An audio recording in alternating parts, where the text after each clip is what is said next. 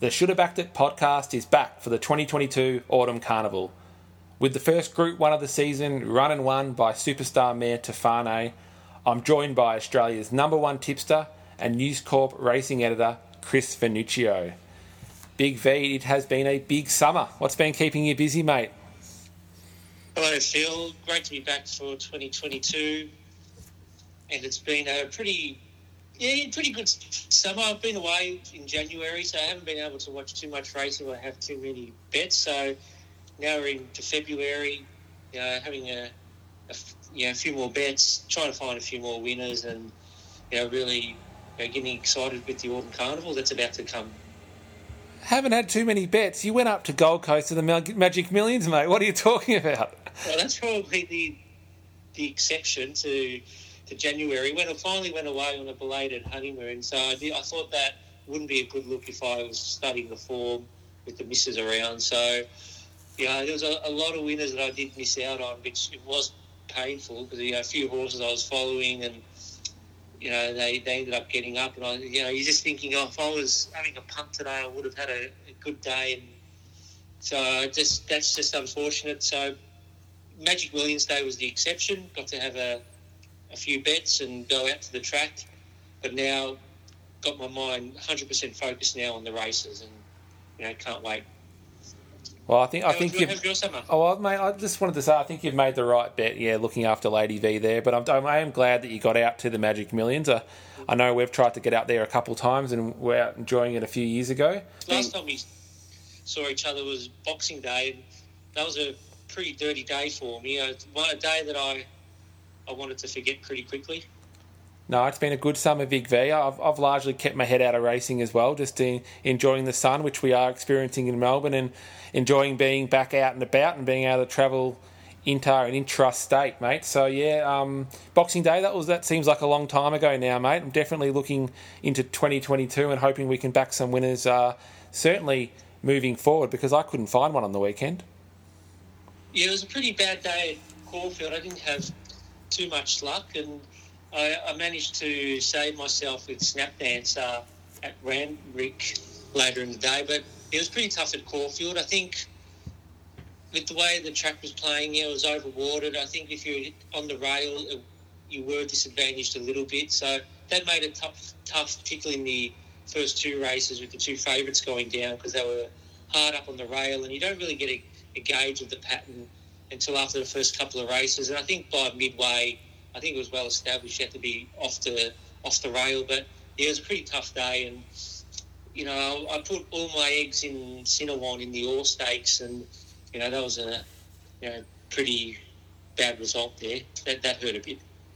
Yeah, I mean that was our first Group 1 of the season, which I mentioned off the top when Tofane won convincingly in the end.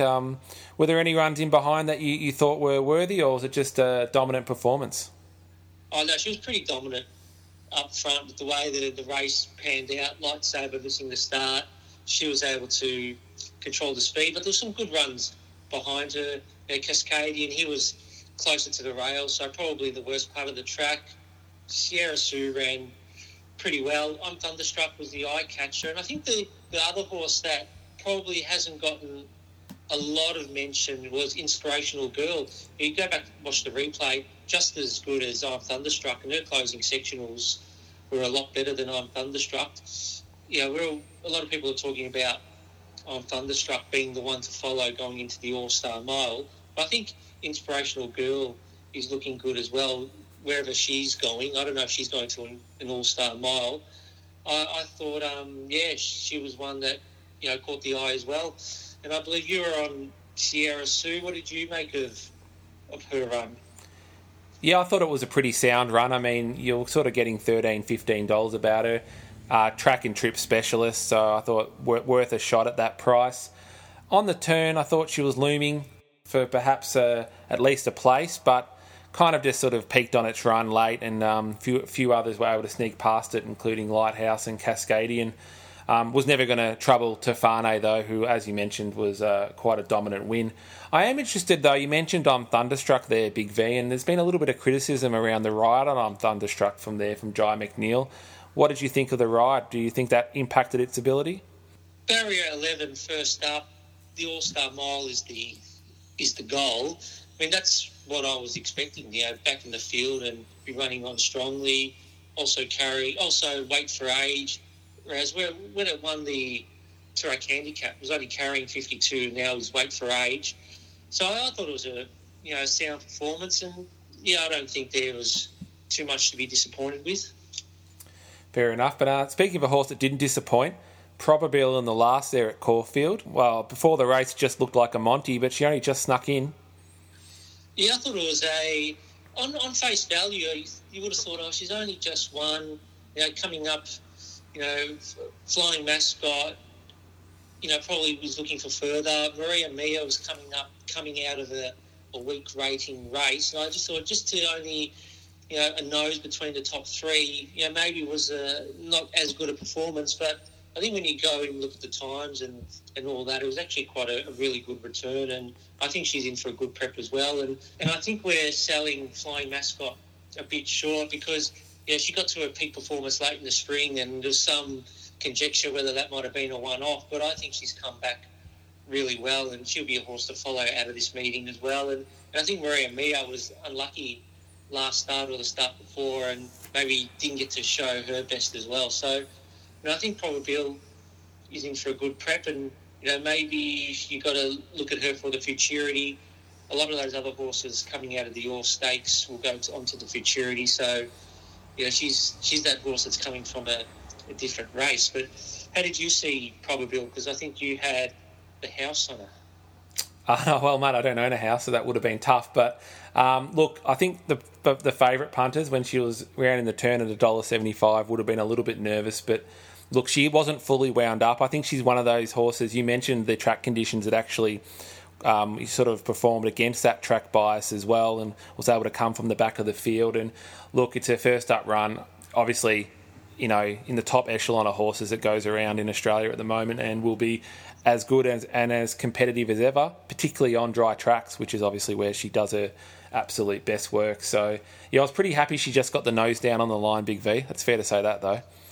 And I suppose when you've got a leader that's controlling the race, it does make it hard for those horses behind to make up that ground, because you've got a leader that's controlling the tempo, and he's also running pretty slick sectionals home too, so they're always hard to run down. So I think when you watch the replay a few times, you just see how well Probabeel and Flying Mascot did run. And at the moment, I'm probably looking at Probabeel for that Futurity in a couple of weeks' time. With a lot of those horses out of the Ore, not a lot of them screamed, back me next time. It was like I'm Thunderstruck and Cascadian, and they look like runs where they probably might need another run before they get to their peaks third up. And I also thought from the Ore, Behemoth was pretty disappointing, but I was against Behemoth going from 1,100 to 14, so I was surprised that he jumped out favourite. I think I might have mentioned it a few times on this podcast. 11 to 14 is something that I try to steer clear of second up, and I know he pulled up with a slow recovery, but it's good to know that my judgment or my philosophy on that aspect of form came to fruition on the weekend.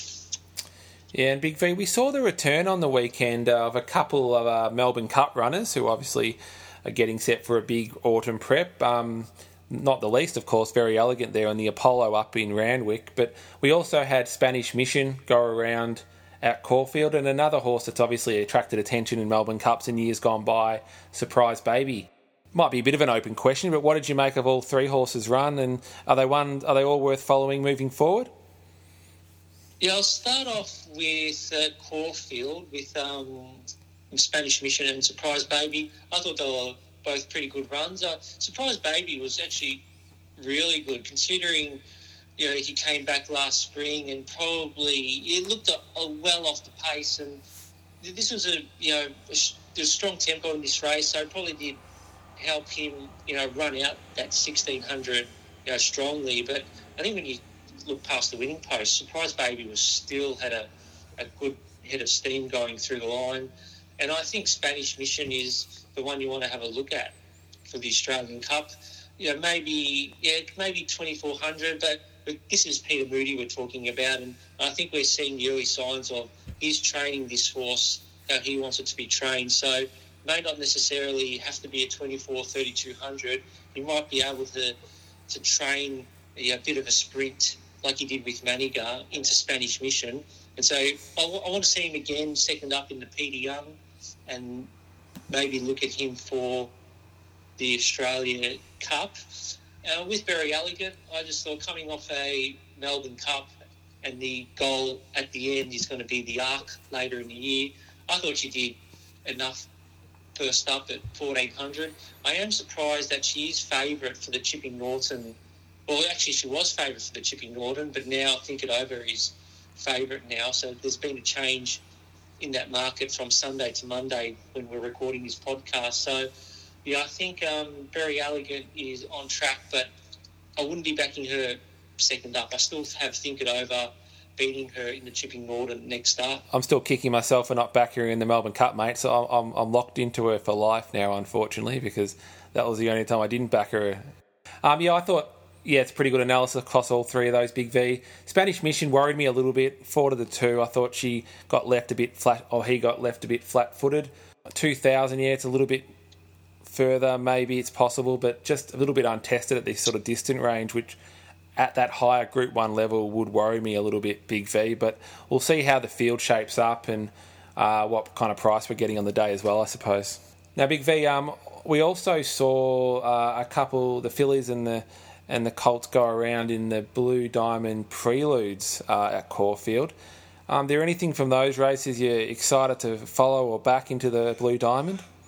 No, not really. I think it's going to be a very open Blue Diamond. It might come down to, it will come down to which horse can run out to 1,200, but also I think the right run, from the barriers and that sort of thing is going to play a big part.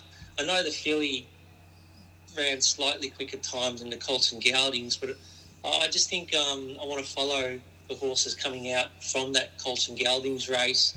I thought Lofty Strike really looked like he had a lot more to give at the end of the 1,100, and I think he looks like he's going to appreciate going to 1,200. But then you look at a horse like Dormier, who was on the inside, on the worst part of the track.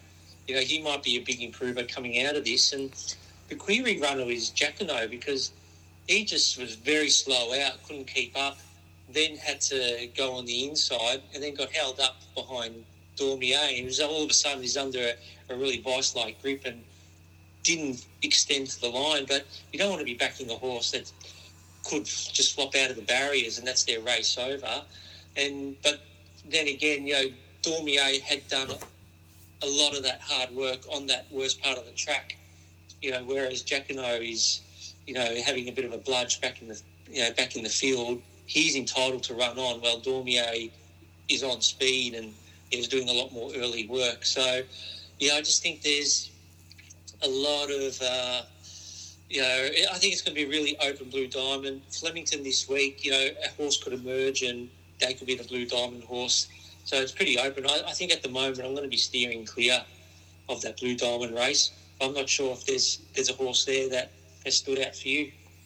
Well, I was just about to agree with you, Big V. It's an open race generally anyway. A lot of unknowns with 2-year-olds, and that I don't particularly like to back the 2-year-olds anyway, mate. But it's just an open race this year. I don't think I can draw too much from those races on the weekend, and it'll just be who's ready, who gets to run on the day, and who's feeling good, and who's taken the most benefit out of the runs that they have had. Because, picking it now is a bit of a dartboard effort, to be honest, mate.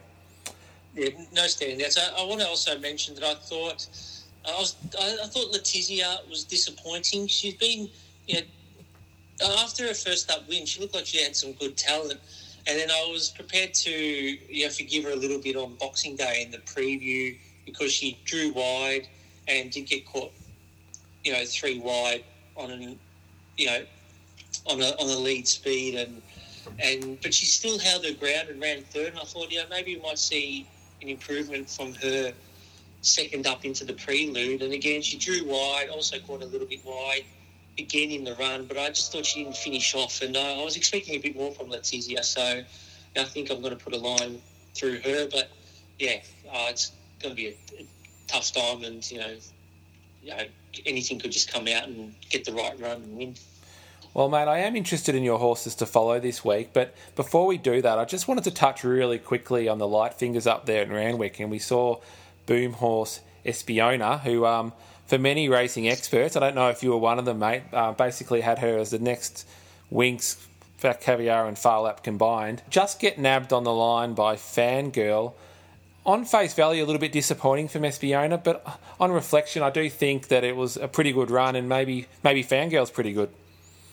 Yeah, I think they're both pretty good fillies. I mean, I've got a tip for Fangirl, but not for this race. I was told, back her, she'll win second up, and then she'll win again third up. So, to see her win at $8, I thought, she's not going to be, that sort of price next start. So, looking at the surround stakes, you still got Espiona $2 and Fangirl $3.50. So there's not much between them. Actually, Fangirl's starting price was $13. So there you go. I was going to say, mate, I don't know who your bookie is, but you got robbed if you got her on at 8.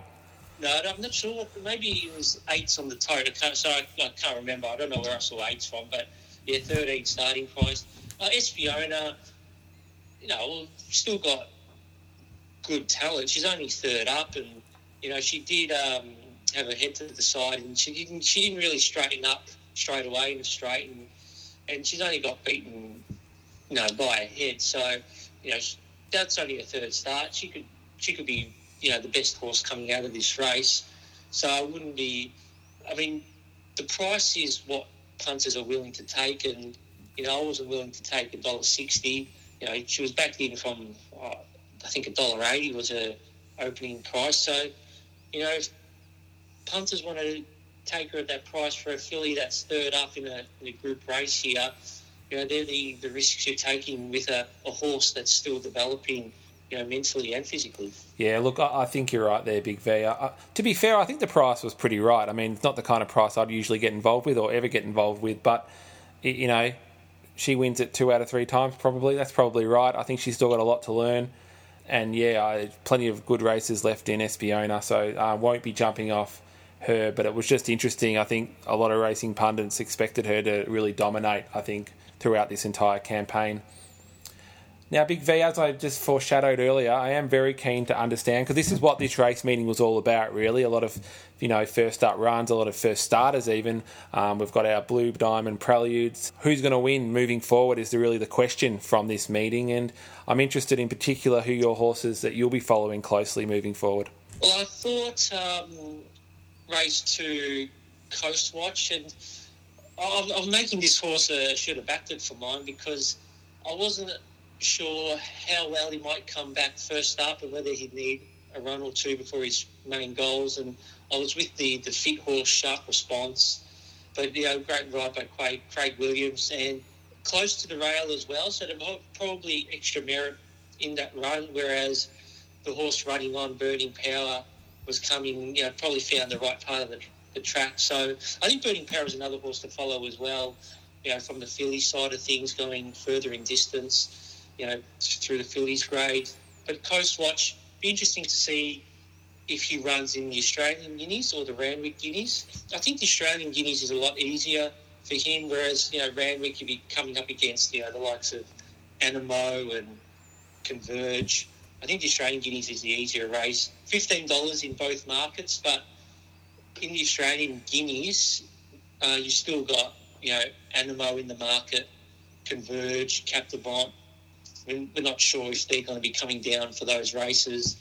And you've got Hitotsu as the favourite. Hitotsu's going to run, I think I heard, first up in the Australian Guineas. So I think it's, looking a good race for Coast Watch.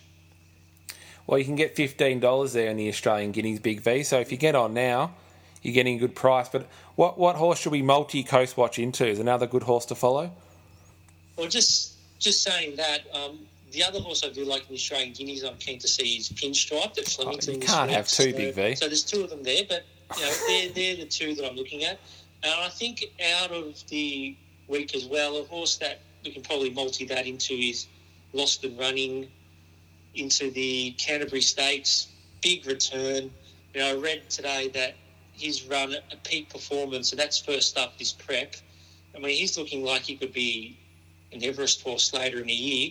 I thought a race like the Newmarket Handicap looked be perfect for Lost and Running, but I've heard that he's going to go Canterbury Stakes and maybe try and step out to 1,500 this prep. So that probably rules out a new market. But, Lost and Running, I think it probably just gets the money next start, you think, in the Canterbury Stakes. And I think he's an exciting horse for later in the year for the Everest. Look, you can get 250 in the Canterbury Stakes into Coast Watch and the Australia Guineas. We'll forget that you like another horse as well, Big V. So that's not a bad little futures multi there early in the season.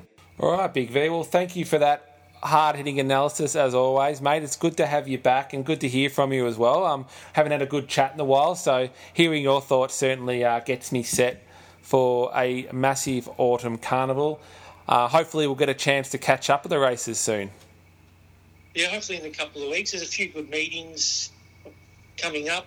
All-Star Mile looks a good meeting we can catch up for. And, I did ask if you wanted to go to the Easter Handicap, because I've got the week off maybe, and you've already got plans. Well, mate, yeah, I'm a lock for every Easter. You won't find me anywhere near Melbourne over Easter. So, but I can still have a bet with you, mate. We can still make it work, but I'll be looking to hit Caulfield or Flemington pretty soon, I think, because we're getting some ripping weather and we've got to take advantage of it.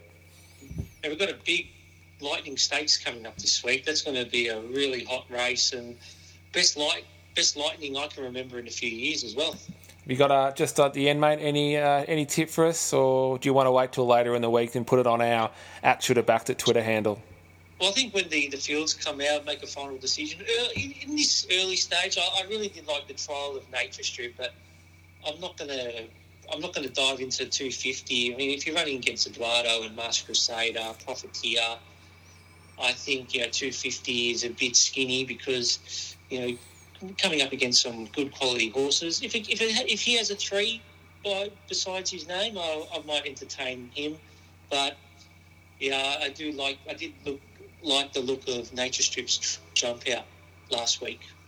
I think you're dreaming if you think you're going to see a 3 anywhere near Nature Strip this week, so mate. Too. You can always dream, and yeah, I tend to agree with you. I think the bookies will play him pretty safe. So maybe it's just just got to take the price, or you just watch and watch an exciting race unfold. Yeah, well, it's always exciting when those sprinters go head to head, isn't it? So. Certainly looking forward to that race and a few others, and we'll, as I mentioned, make sure we put our best bets up on the @ShouldHaveBacked Twitter handle, because I know a lot of people follow those, and particularly Big V like to multi them up because it often goes very well. But thanks, mate, and thanks to our listeners. It's good to be back for 2022 and the Autumn Carnival, and as always, good luck on the punt.